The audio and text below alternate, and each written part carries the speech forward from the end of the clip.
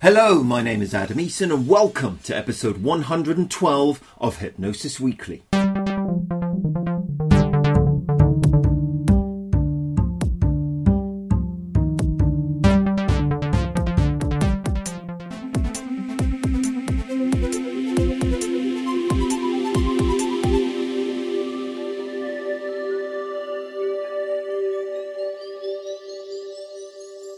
Hello, Hypnosis friends, and a very warm welcome to Hypnosis Weekly. Once again, in my own highly biased opinion, I think we have a marvellous show lined up for you today.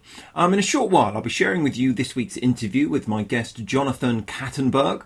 Then, we'll have this week's Hypnosis in the News stories, examining the media where hypnosis is featured. I'm going to be offering up some personal subjective commentary on the ways that hypnosis gets portrayed in the media.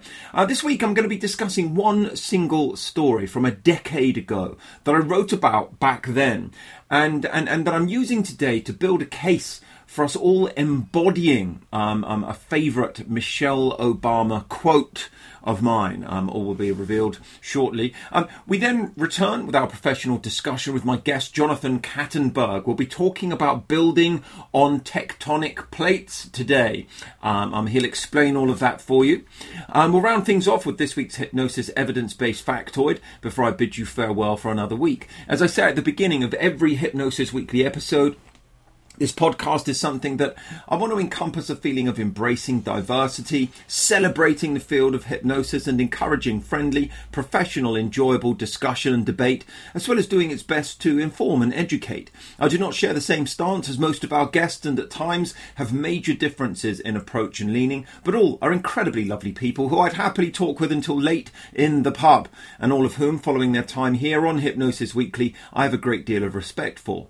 If you have questions, queries, thoughts or feedback, do get in touch via the Hypnosis Weekly website. All the references made in the discussions, along with related links, are posted in the episode notes section at iTunes and on each episode's page of the website www.hypnosis-weekly.com. That's just Hypnosis Weekly with a hyphen in the middle.com. You can add your thoughts, comments, make any suggestions there too.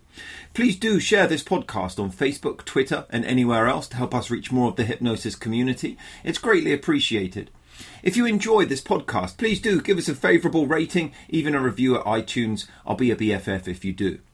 So, first of all, today is this week's interview with Jonathan Kattenberg. Now, I met Jonathan last year, and we got talking and have exchanged some emails regarding his work and some thoughts around his work. And just recently he published his book entitled Building on Tectonic Plates. He sent me a signed copy. And so I asked him if he'd like to come and talk about that subject on the podcast, because there's some very interesting things to be talked about. And we'll be discussing that topic later on. But first of all, we're going to learn a little bit about him and his take on hypnosis. So, let's get on with it, shall we? For now, get comfy, my friends. Turn up the volume, sip on your tea. Enjoy this week's interview.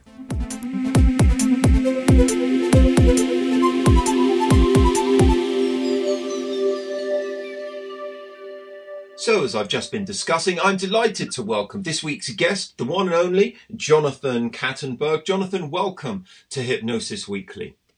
Thank you, Adam. Welcome to you too. So tell us a little bit about yourself. First of all, tell us how did you get into this field, a bit about your background and how you've arrived at where you are now.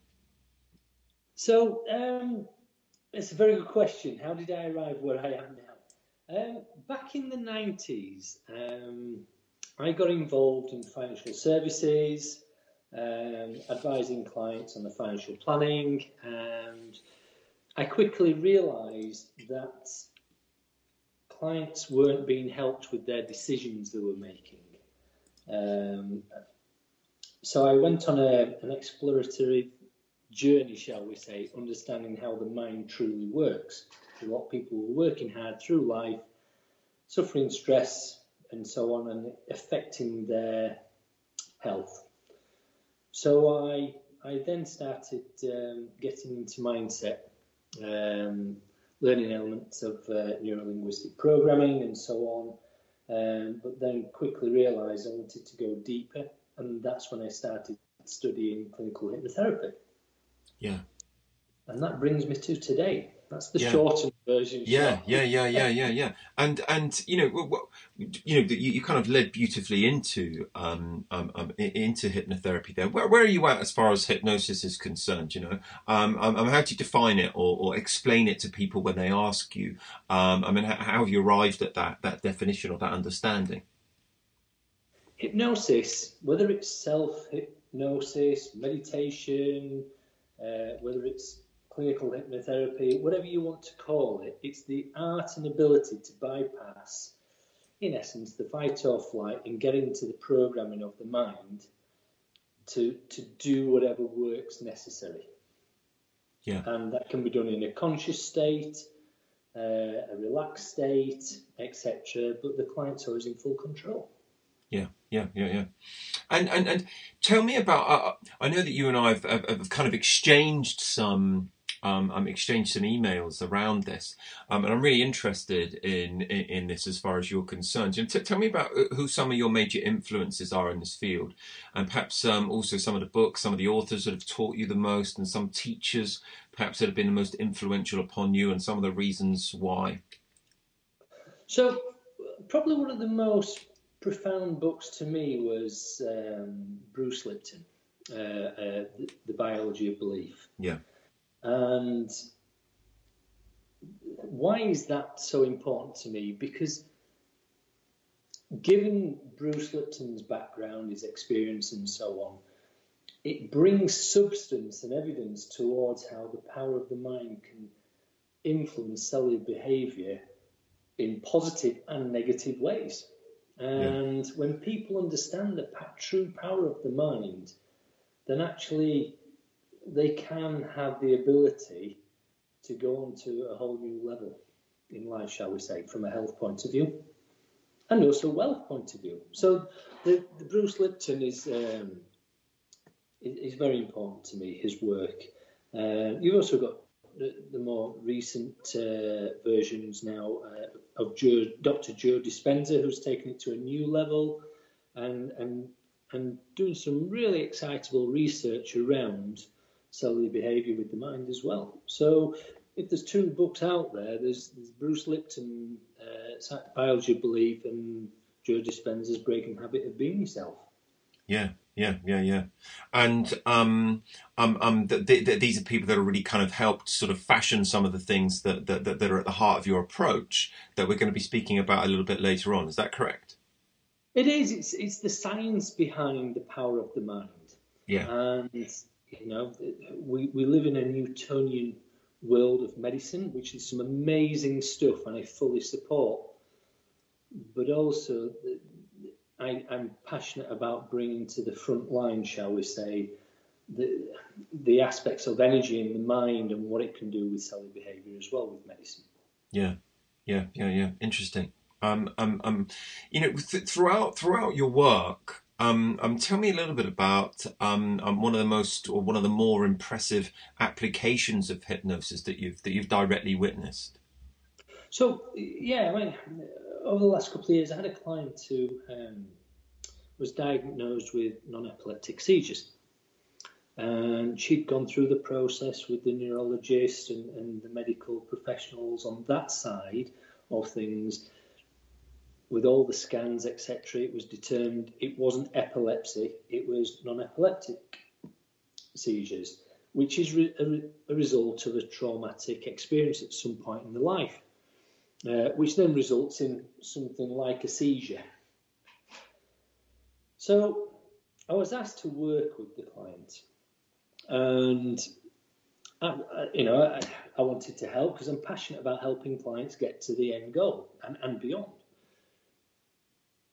But what was apparent was that whilst in one aspect of the medical world there was a very easy approach to give medicine, shall we say, tablets to deal with the situation, there wasn't much support to actually help dig deep into why it was occurring.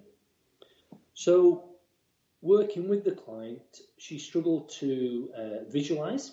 So that made it a bit harder, because then it's working around the non-visual aspects of things. And then we've got to look at the timeline therapy, going back to when it first occurred. And then we have to do it in a way that the client feels safe. Because when I first worked with the client, it was very much a case of within the first few minutes of relaxing the client, it evoked a seizure straight away because the brain felt threatened. So we had to then build the confidence around that and so on. And then eventually we then gained the rapport, and then we were able to, as crazy as this sounds, we could evoke a seizure during the session, but then we were training the mind to control the seizure. So we would have the mind... Right. That's really interesting. Yeah, because it's all very well training, getting to the root cause and saying, and we identified that, and it was when she was a child. And you know, you feel for them in a sincere and genuine way when any child has a bad experience. So it's all very well saying, okay, well, we've dealt with the experience, but the neural pathways and the programming of the mind had spent so long being conditioned to have seizures. It was a case of we had to train the mind to take control of the seizures and stop them at will. So what we then did was then train the mind when the body was in full seizure to take the seizure and focus the energy just down into the toes to build the confidence. Right. So it was an actual seizure, not just a kind of hypnotic version of a seizure.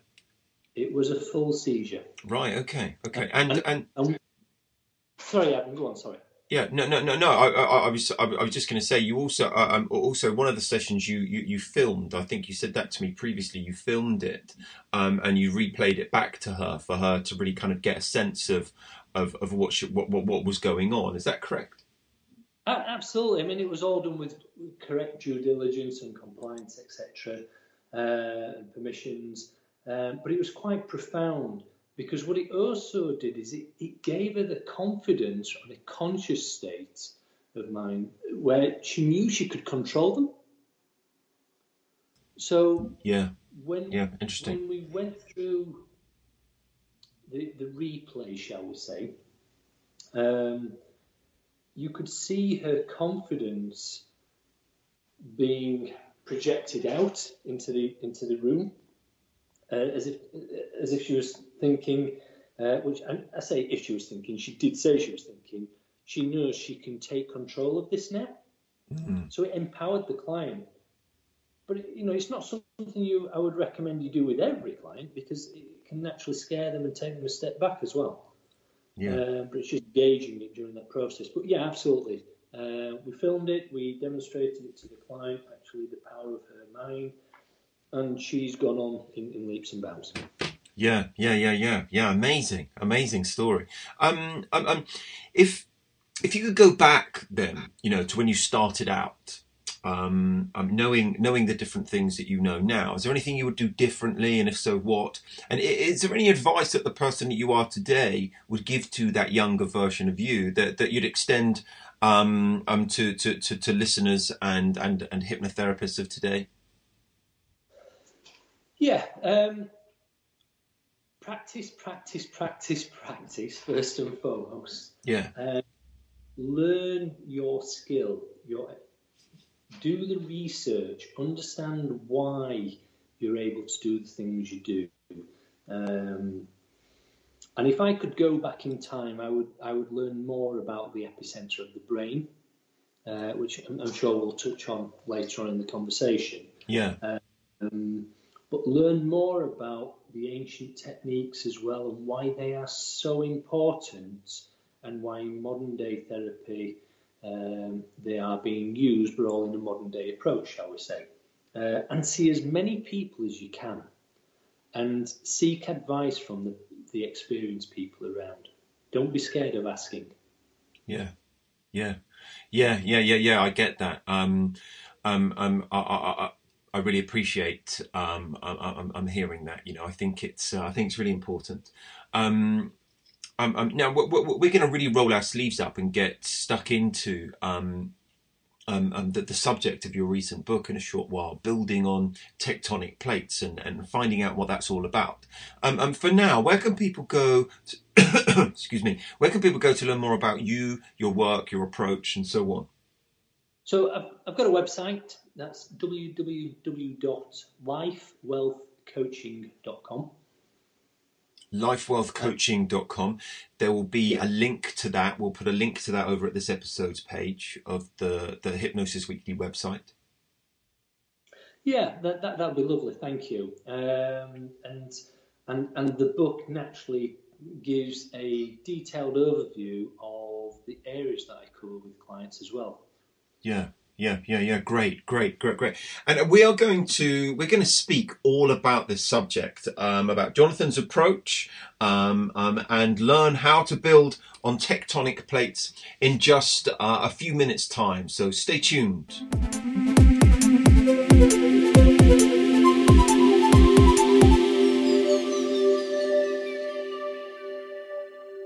I enjoyed that. More from Jonathan shortly.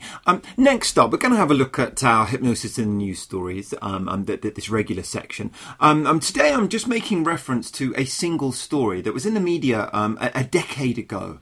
And it was in the Telegraph, the Daily Telegraph here in the UK, and the title of the article was "Police Sent on Hypnosis Courses." And there'll be a link to that specific article from 10 years ago over at this episode's page of the Hypnosis Weekly website and in the episode notes.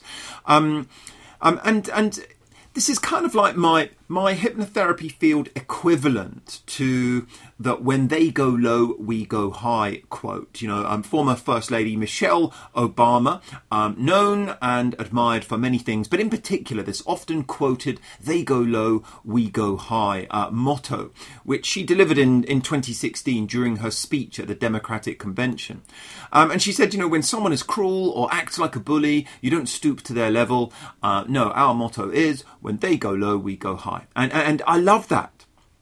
I read it often, and I'm going to come back to it later on today to explain the real nub of why I'm referring to it here. The field of hypnotherapy, I believe, runs the risk of being held back and damaged by those who spread misinformation, those who market too loudly without substance, and in particular those who bully alternative perspectives to their own, or those who are not open to any kind of critical appraisal of their own approaches.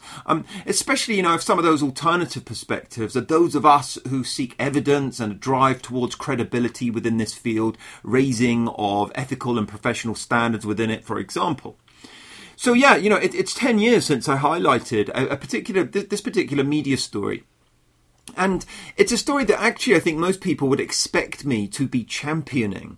There was a move here in the UK whereby police were being funded to go on a hypnosis course. And I'll read a quote from a 2009 article that was in the Daily Telegraph, as I said earlier. And it says, "Officers are being encouraged to sign up to a course by Tom Silver, who is better known as a celebrity hypnotherapist on American chat shows, in an attempt to gain more information from suspects. Mr. Silver, who has appeared on the Montel Williams and Ricky Lake chat shows on US TV, where he gave a guest an orgasmic handshake, normally charges £1,000 a day for courses in his home country. But after being contacted by PC Mark Hughes of Cheshire Police, Mr. Silver, a master hypnotist, agreed a free one-day taster course for cops before they sign up to his 6-day course costing £1,500. There's the end of the quote. So first up, I'd say that the UK, we got some of the world leading and foremost authorities in the field of hypnosis, people who have contributed masses of empirical evidence and research to the body of material on this subject. The UK is home to some of the most progressive and highly respected colleges, schools in the world. So why would they not seek out somebody like, say for example, Graham Wagstaff or Michael Heap, who were prominent at the time, who who have been expert witnesses on legal cases concerning hypnosis, or at the very least, someone whose main claim to fame is not going to be milked and criticised and poked fun of in the media as being, a celebrity hypnotherapist who did an orgasmic handshake on the Ricky Lake show. When we have such a plethora of brilliant minds, authors, researchers, teachers here in the UK, people with impressive backgrounds and experience in courtrooms, as I said previously, where hypnosis has been examined, why are we not investing in that direction instead? Partly, perhaps it's because, these people that I'm referring to are less known to the public and would require some actual research to track down. But those who end up making, or those who make the most noise end up being more easily findable. Anyway, PC Mark Hughes, an investigative skills trainer with Cheshire Constabulary, personally organised for Mr. Silver's trip to the university and said that forensic hypnosis is a logical step for investigators to use when other more traditional methods fail, and said officers interested in the new technique should sign up to the course. So PC Hughes told the Police Review the following. Okay, listen carefully. This is his quote. Putting people in a receptive brainwave state makes it likelier that the truth would come out. Forensic hypnosis is a scientific approach as helmets monitor brain activity and anyone who is lying would have wide-awake brainwave patterns. Forensic hypnosis does not prove guilt, but it can give new lines of inquiry when traditional methods have failed. I have studied neuro-linguistic programming where you look at language patterns and eye movements to see if someone is lying. For me, it is the next logical step for investigators to take. It is the next frontier. There ends the quote. My, oh my, oh my, oh my. No, this is exasperating for me to read out and share, Do rewind, do listen to that. Listen to that quote again. It's so riddled with misinformation. It's incredible. There's a very, there's a body of evidence to demonstrate and indicate, that there's no singular set eye movements that indicate truth or lie. There is some evidence to suggest that eyes, of course, do move when people think and communicate, but it tends to be different for all of us. Heck, it's even conceded by many NLP training schools these days. Anyway, David Pickover, a former Assistant Chief Constable of West Yorkshire Police and the Police Review's legal editor, so the magazine that this quote was in earlier on, the legal editor of that, said, "It is difficult to imagine circumstances where hypnotism is sensible or necessary, but there is nothing to prevent officers from suggesting it to witnesses." I'll directly quote him further.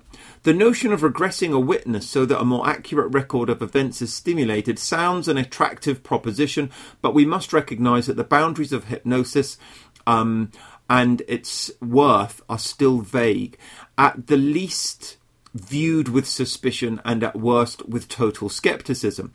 Evidence obtained under hypnosis would unquestionably be intensively examined by courts and viewed with extreme caution." There ends the quote. And quite right, quite rightly said there. Hypnosis has been dismissed by courts of law all over the world in recent years due to its lack of efficacy and reliability in extracting the truth from alleged criminals. Again, there are huge bodies of evidence suggest that it's just not the best used in that manner. Hypnosis is not some sort of truth serum that can be applied and people suddenly spill their guts. And again, much evidence supports this. Anyway, the article ends with the following quote. Silver has previously appeared on Ricky Lake where he gave a woman an orgasmic handshake. He hypnotised a woman called Jamaica to sleep before he told the audience he would give her the greatest orgasm of her life when she woke up and shook a man's hand. She then woke up and lunged on men, getting more excited. There ends the quote. And isn't that just marvellous and, brilliantly credible and useful for our police to know about? I mean, maybe the stereotypes of stage hypnosis that mislead public opinion could be lessened if a more suitable person be chosen. And this seems like an appeal to the lowest common denominator, the way in which this has been reviewed. As I've already said, we've got some incredibly well-respected authors and researchers in this country who have devoted years to the field of actual forensic hypnosis, who have appeared in court on many occasions and have experience in this field. Yet such a police initiative, which should be, delighting people like myself and correctly educating the public about its virtues, is being promoted as being run by the orgasmic handshake trainer. This ought to be a big step forward, ought to have been back then, a way of showing some of the true efficacy of hypnosis and hypnotherapy. Instead, we get sound bites of inaccuracies and petty nuances, likely to have people questioning why on earth it's being done. And this is just a single example of a central theme that I wanted to mention today. People who market hypnosis in inaccurate ways as an appeal to their business are doing long-term damage to the entire field in the name of their own short-term gain. And I find this infuriating. Anybody that's a regular listener to this podcast or has trained with me at my college or seen some of my videos on my YouTube channel, you know that I keep an eye on the way hypnosis gets portrayed out there in the world. The media coverage is pretty bad. I talk about that here often. The TV depictions are awful. But blimey, the stuff that frontline hypnotherapy trainers and actual hypnotherapists say and do is unforgivable, in my opinion. So my message today is a simple one, and as stated at the beginning of today's, the beginning of this section today, and it's borrowed from the wonderful Michelle Obama. When they go low, we go high. That is, in the face of the advice to grab attention at all costs, instead choose to stay classy, be credible, think critically, reason intelligently, display professionalism, rise up and portray yourself and this field in the way that it deserves. We want this field to grow and develop and inspire others for genuine reasons. If we want that for this field, more of us need to model something different. More of us need to be something that others aspire to grow into, instead of blindly following the loud, vapid marketeers filling the world with empty hype and baseless sound bites for this short-term gain. We want the next generation to be better than that.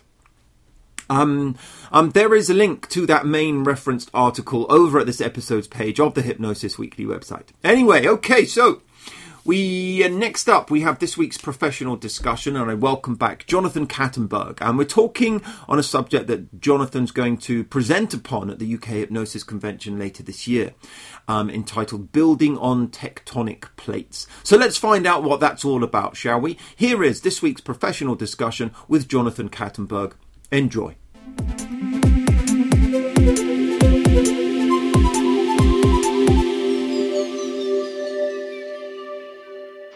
So I'm joined once again by this week's guest, Jonathan Kattenberg. And Jonathan has recently published a book, and the title is How to Build on Tectonic Plates. I'm holding a copy of it myself today, and while I'm talking. Jonathan, just tell us, explain the title first of all, How to Build on Tectonic Plates. Tell us what that means, what it's about, and tell us what tectonic plates actually are. Okay, so as you've highlighted, the book's called How to Build on Tectonic Plates. And when I first thought about calling the book that title, when I was speaking with people around me, they said, John, that's all about the tectonic plates of the Earth. When they shift, all hell breaks loose, shall we say, in that environment that it is, in that proximity. Yeah. Because nothing can stop them. And I said, yes, absolutely. I said, that's the mind of somebody as well. Metaphorically, within the mind, if somebody doesn't know how their programming is geared to serve them, at some point in their life, they may have a life-changing event within their mind, and where the tectonic plates shift, it can cause havoc with everything they do in life. And unless they understand how to secure the tectonic plates of the mind, then they can be on a constant treadmill of challenge. Right. So that's why I called the book How to Build on Tectonic Plates, because if people understand how they're programmed and how they want to work with their journey of life and how to have a fluid approach to life as well, and the ability to deal with curveballs, if they do have changes in their life journey, it's not going to be an experience of tectonic plates shifting, which causes so much destruction. Right, I get that. So tell me, before we sort of get into some of the key features of and what it actually is about, is there a philosophy that underpins the approach? Is there a kind of guiding philosophy of some kind that works its way through the themes that you offer up and the kind of content of your approach? Absolutely. So the theme stroke content philosophy, if we take any individual and look at their life and put that into a jigsaw puzzle. Yeah. If we pull each part of the jigsaw puzzle, jigsaw piece, for many people out there, dealing with all those pieces all at once can be quite a challenge, because it can be overloading mentally. And therefore, the book's designed to take the jigsaw of somebody's life, look at where they are at present, look at where they've been and what's influenced them, and then look at where they want to be and how do they get there, and how do they deal with the program of the mind.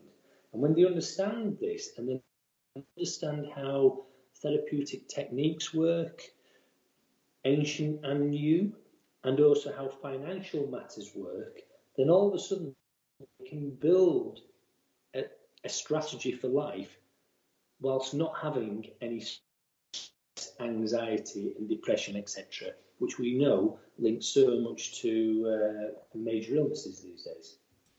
Right, so that's really interesting. I mean, you mentioned financial matters there, so you're kind of drawing upon some of your experiences and so on, because the aim of a lot of what you do is to help people create wealth, but by their own standards and by their own interpretation. Is that correct? That's one aspect of my work. Yes. Yeah. One of my businesses is a wealth management company. I keep it separate for natural compliance reasons, but yes. Yeah. What I do find, Adam, is that there are a lot of people being taught to create life maps, vision boards, and so on, but actually it doesn't really help them understand financially how do they approach it from the facilities and products that are available in the market as well. And how do they do that so they don't incur stress and anxiety around that? Yeah. So one of the things that really intrigued me was that on the back of your book, and I think we're kind of getting into some of the key features of your approach now, if that's okay with you. On the back of your book, you mentioned that people talk about the law of attraction and wonder why for many the vision they project never materializes. So you write on the back of the book that you can now start to learn how that truly works and how it's created or connected rather with your internal programming. Could you explain that? I'm really interested. Yeah. So if we take law of attraction in its own bubble, shall we say? In some areas, people are influenced that, well, okay, if you project a vision of what your life will be, or the type of people you want to be around, and so on, or your health and so on, then it will happen. If you think it, you believe it, it will happen. But with all due respect, that's a bit wishy-washy. Sure. From my point of view, and I don't think that is fair to project that out to people without the person wishing to apply law of attraction really understanding what you need to do in the background to put out that projection. And as we know within the hypnotherapy world, when we're doing with what's the word? Sorry, I do apologize. When we're visualizing our future, say the orientation in time and so on, understanding how to bring everything together. If we then say, well, okay, law of attraction says, well, if you think it and believe it, it'll happen. If the internal programming of the mind has another agenda, then that person is not necessarily going to project what they really want to achieve. Because the unconscious mind controls pretty much everything they do in their reality. So the aim of the book is to say, well, okay, let's deal with the unconscious mind and let's get the programming geared in a way which actually does serve you. And actually, if we look at what's influenced an individual to get where they are at this moment in time, who is it and what is it that's been influencing them to do the things they want to do at this moment in time in the future? Yeah, right. And so tell me about some of the key features of the book, some of the key features of your approach when you're working with your clients. Okay, so some of the key features of the book involve educating, empowering clients to understand how they've been influenced. What is their programming of their mind first and foremost? Yeah. And how does their filters work with how they receive, digest information at all times? Yeah. And when a client understands that, then they can start then working in a way that gets them where they want to be, whatever that is. Now, to do that, if we take stress, anxiety, depression, if we look at the clinical aspect of that, we know clinically it's been proven that the hippocampus shrinks over time. And the hippocampus, being in the epicenter of the brain, communicates with the amygdala and so on. And if these microchips of the brain, shall we say, these areas that influence our cellular makeup for all these positive emotions and so on and thought processes, if they're not functioning properly, that makes it really hard for a client to get where they want to be, because they're on a treadmill, and that treadmill can, for some, be on a very steep climb. So understanding how things like chakras work. Why are chakras so important? Because they stimulate various aspects of the brain and nerve points in the body. But also with chakras, you've then got the aspect of colour, which when I asked around a number of people who were involved in chakra work or clients that had received coaching around chakras and so on, when I asked them about why the colour was so important, not many could tell me why. But what we're aware of is that when we delve into the research around it, is that the colour is linked to chromotherapy, which the colour influences cellular behaviour with the pineal gland as well. And when clients start understanding this detail, then all of a sudden they can start realising why is it working with chakras is so important. Why is it to work with creating energy on the brow of the head? And imagine energy coming in. Why is that important? Why does it stimulate the epicenter of the brain? Why is it when you focus on the throat chakra, does it influence the RAS, which is the rectal activity system, and so on? The pons, the medulla oblongata, all these things that influence the signals around the brain and the body. And all of a sudden, people can start piecing the jigsaws together and say, "Oh gosh, yes, I get it now."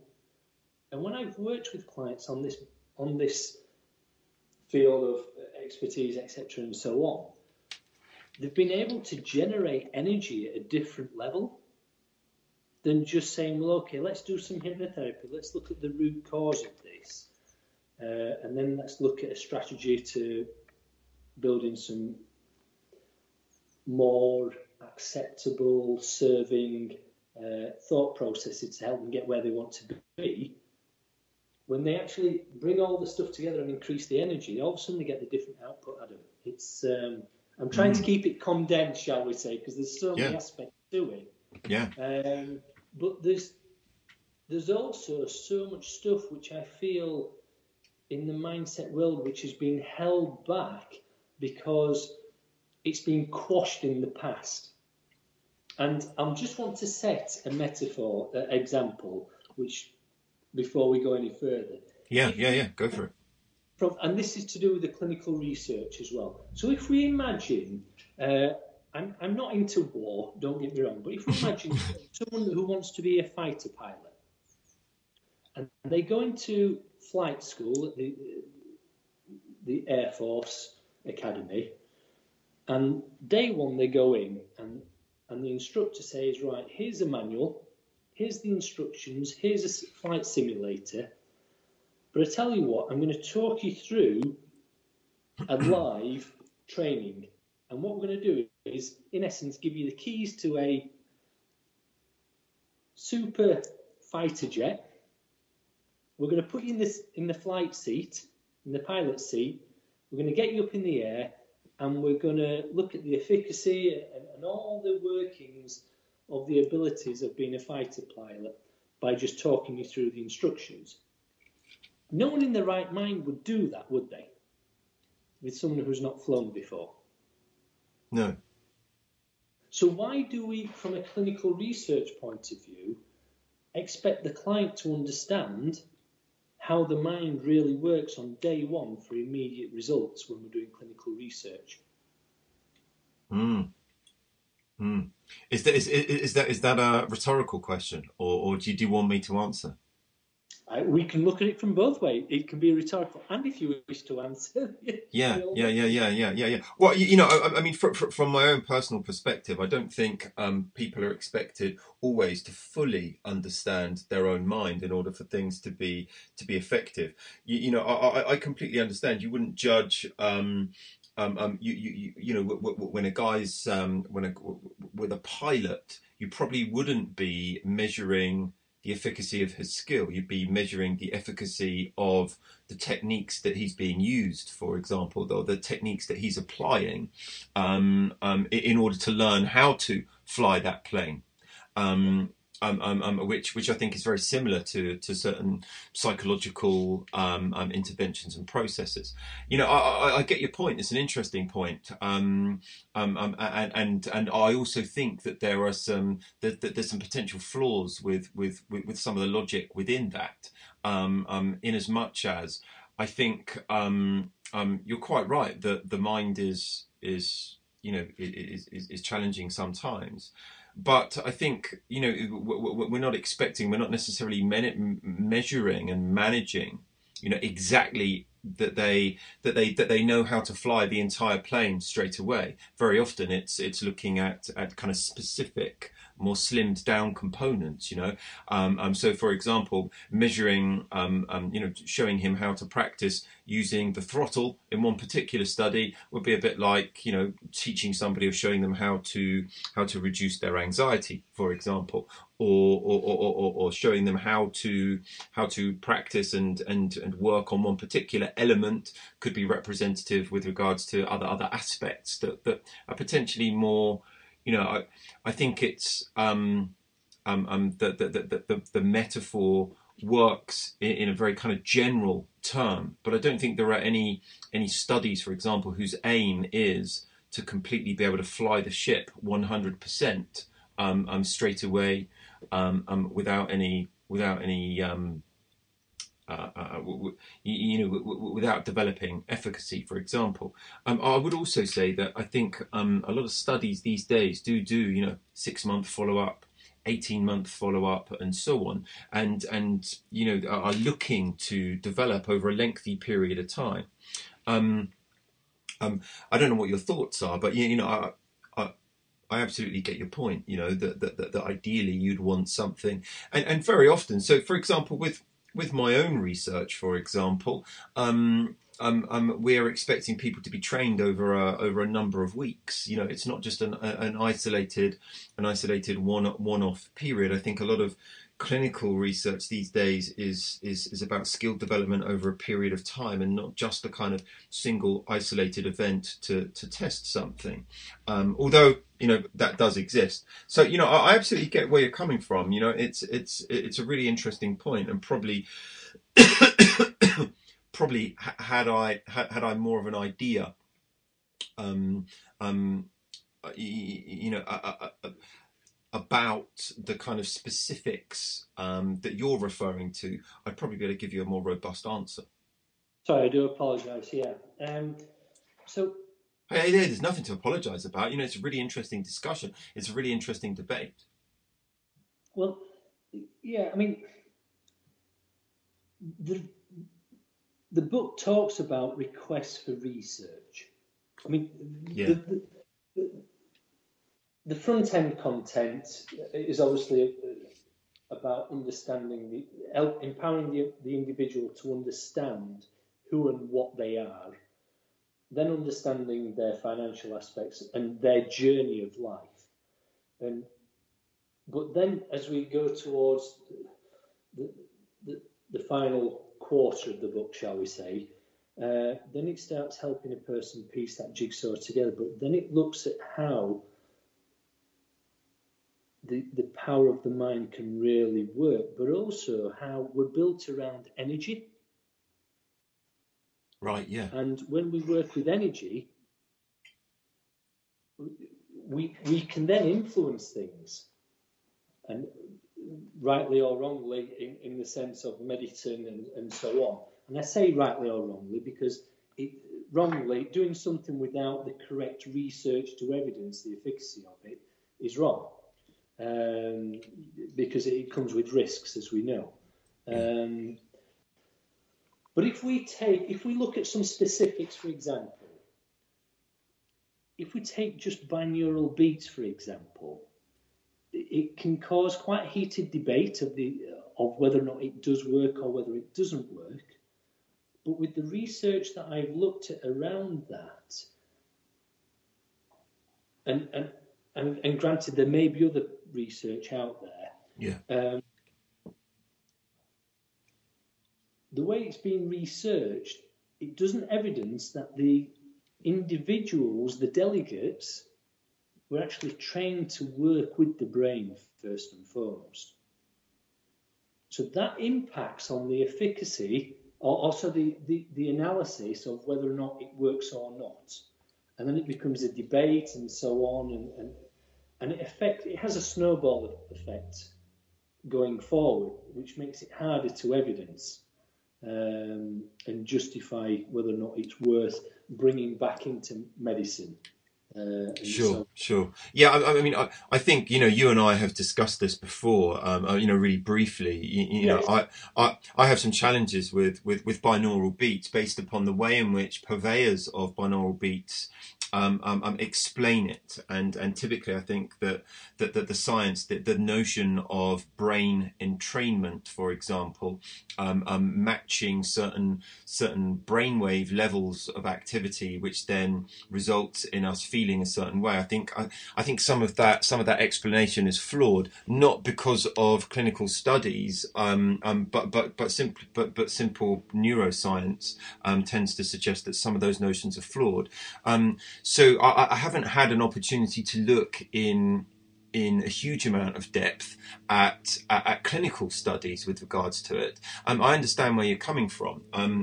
You know, I think in order for anything to be tested, however, you know, what needs to happen is that two people go through very similar circumstances, and as much as is possible, the only variable needs to be that, you know, the binaural beats was used, for example, with one group, with a control group, or rather the experimental group, and then the control group is using something else, you know, perhaps music without binaural beats or something like that.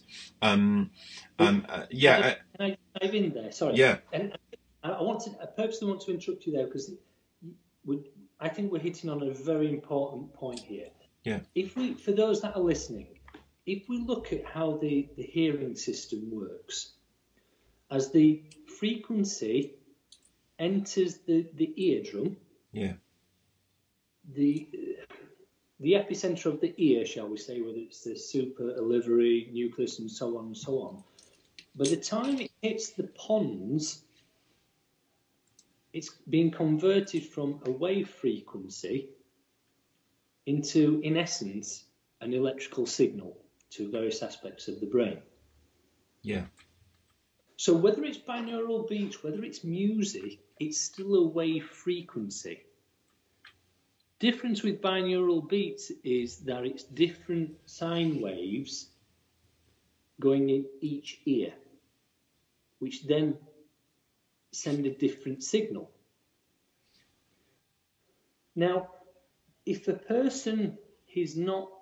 delegate is not trained in understanding how to stimulate the RAS, the rectal activity system, which is in the very center of the brainstem where it meets the brain, and that's like the gatekeeper. If the delegates are not trained to work with diffusing their gatekeeper, shall we say, to allow all these signals to come in, then whether it's binaural beats, whether it's just music, it's still a wave frequency. And when we understand wave frequencies, then we can do the right research to get the evidence that we need to justify whether, to demonstrate whether or not something works or not. Yeah. But I get what you're saying is that there isn't really enough evidence from what you've seen to justify whether binaural beats or whether music or so on impacts on it. Because we know with music, it can affect moods anyway. Yeah. I mean, I have limited understanding. I get asked about it a great deal. The majority of websites that sell binaural beats music, they tend to talk about a process called, resonant entrainment in order to explain how the binaural beats affect the brain. And I think typically in natural sciences, entrainment tends to refer to two systems which oscillate at different frequencies of their own accord, or two independently moving things that synchronize with each other. So I think an example that lots of people use very often is where you've been out on holiday, you've been out late at night listening to crickets, making the cricket noise that they do so well, and the insects end up synchronizing the sounds that they make. A human example of entrainment where people come together and they're all dancing for fun. But I think the idea that the kind of low frequency beat of the binaural beats entrains your brainwave pattern is probably what I question. And that's probably the thing that I know the most about. I think a lot of people suggest that when you listen to binaural beats, they cause your brain's neurons to fire, creating electrical activity that matches the pattern of the sort of phantom beat. And so I think to suggest that your brainwaves then kind of get entrained to that, and that produces a particular type of brain state is what I've what I've kind of examined in the past. But and I know there are some research projects that are offered out there by some of these sites. And I'll be really interested to see and hear about whether there are other sort of aspects of this that go on to create. I think there was some research that was done with regards to high blood pressure or something and reducing that. And perhaps I can put a link to a couple of the studies in the session notes for this episode. But heck, I don't want to get too bogged down with that. I'm on the same page with you, Adam, with regards to it. I don't believe in its entirety that it can help a person's thought processes change. It isn't. That's That's not what it does. That's down to obviously how they've been programmed, their thought processes. The wave frequencies is what influences cellular behaviour and the functioning aspects of it. And I think that's what needs clarity. Yeah, absolutely. So tell me, Jonathan, what's the future direction with regards to what you're doing? What have you got planned? So the plan going forward is that I am striving to create medical research with regards to combining, however the person wants to call it, bringing together all the therapeutic techniques with regards to the mindset world. And where we can evidence that actually what we do as hypnotherapists and mindset specialists, to me, it's not complementary or secondary medicine. It's frontline primary medicine.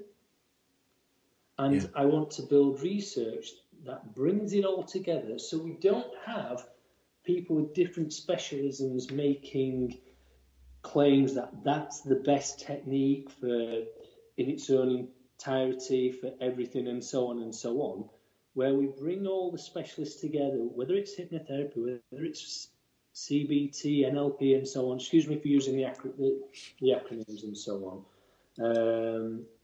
But whatever the approach is to how the mind works, whether it's someone with chakra balances, some work, and whether it's someone with acupuncture and so on, actually, if we bring this all together, from a research point of view, we can create a very powerful study that actually says, look, this is what should be, and I say should in a sincere way, this is primary medicine, and no longer should it be deemed as complementary or secondary medicine. So the aim is to drive forward this research, but because I have my postgraduate certificate, it's level 7, which is great. I'm not an academic person, Adam. Sure. I've always struggled with English.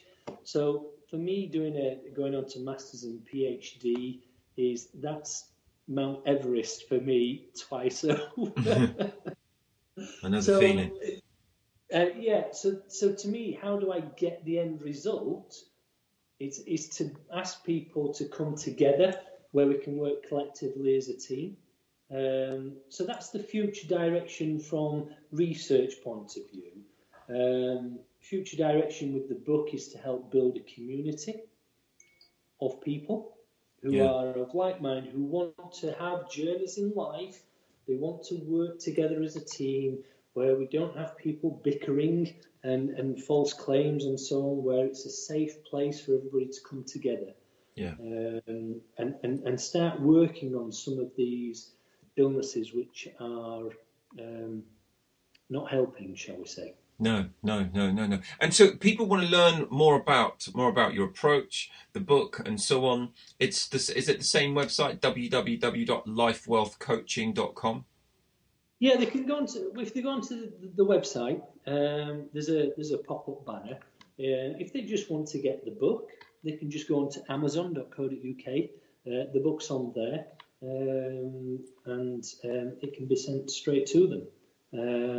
But if they want to get in touch, if they go onto the website, lifewealthcoaching.com, they can email me, get in touch, and we can communicate. Brilliant.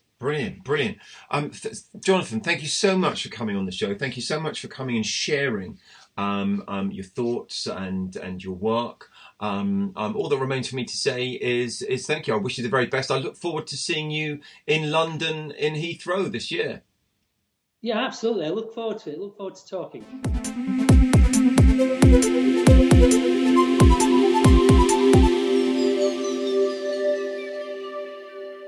So there's a link to Jonathan's website over at the episodes page of the Hypnosis Weekly website and in the episode notes at iTunes.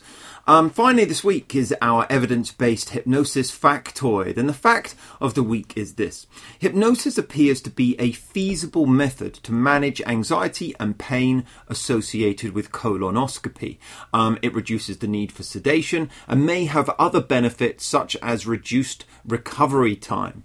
So, there was a 2006 study by Elkins, White, Marcoux, Perfect and Montgomery that explored using hypnosis for pain and anxiety management in just 6 colonoscopy patients. So this was 5 men, 1 woman, who received a hypnotic induction and instruction in self-hypnosis on the day of their colonoscopy.